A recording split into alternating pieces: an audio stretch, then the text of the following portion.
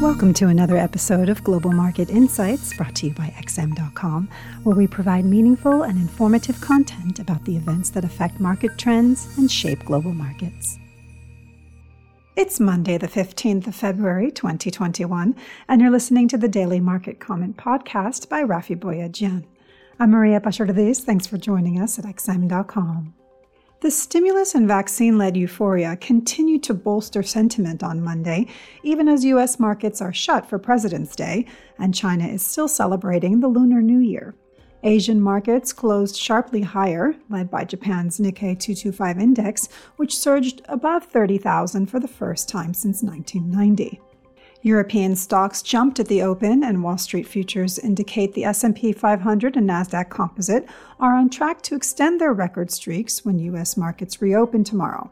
Both indices closed at all-time highs on Friday as progress globally on the vaccination front and expectations that the U.S. Congress will soon pass a near $2 trillion stimulus package are feeding the optimism about the recovery from the pandemic.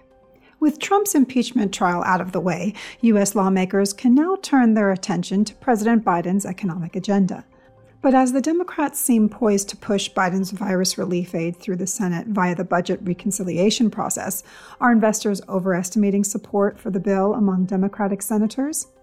The $15 minimum wage proposal and who should be eligible for the $1,400 stimulus checks are two major points of contention as Democrats appear split on these issues.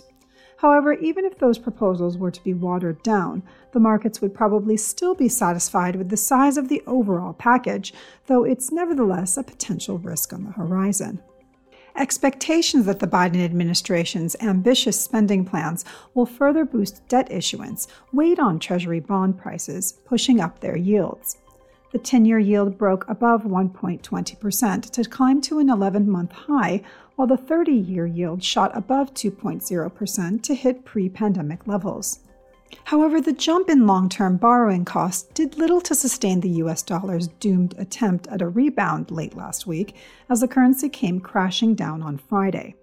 Recent soft numbers on the U.S. labor market and consumer prices have taken the wind out of the greenback's mini rally. But neither have the data been abysmal, meaning the American economy remains a bright spot globally, just not bright enough to worry Fed policymakers about runaway inflation. This Goldilocks recovery phase could keep the dollar's gains in check for the foreseeable future, or at least until higher inflation starts to become a real threat. The greenback was last trading about 0.15% lower versus a basket of currencies. Sterling's relentless charge showed no sign of abating on Monday as cable set its sights on the $1.39 handle, while Euro-Pound slumped to a 9-month low.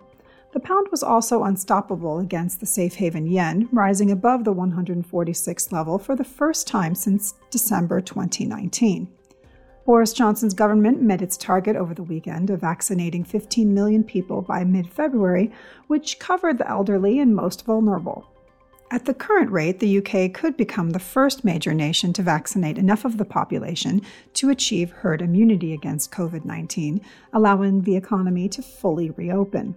Johnson has hinted that some easing of the lockdown restrictions could be announced as early as next week. Vaccinations are also gathering pace in other parts of the world.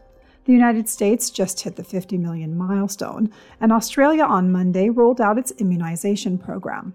The Australian dollar was the second best performer today, climbing to 1-month highs against the greenback. But its Kiwi cousin lagged as New Zealand ordered its biggest city, Auckland, into another lockdown. It was a bullish mood in commodity markets as well on Monday, as rising optimism for the economic outlook fueled expectations of higher demand for commodities such as oil and copper. WTI oil was up almost 2%, breaking above $60 a barrel today to a new 13-month high. Brent crude was also up sharply to trade above $63. Aside from the growth optimism, fresh tensions in the Middle East also supported oil prices following reports of an Iranian-backed drone attack in Yemen against Saudi-led forces. Thanks for listening. This was today's Daily Market Comment here at XM.com. Thank you for listening to another episode of Global Market Insights brought to you by XM.com. For more in-depth technical and fundamental analysis, be sure to visit www.xm.com/research.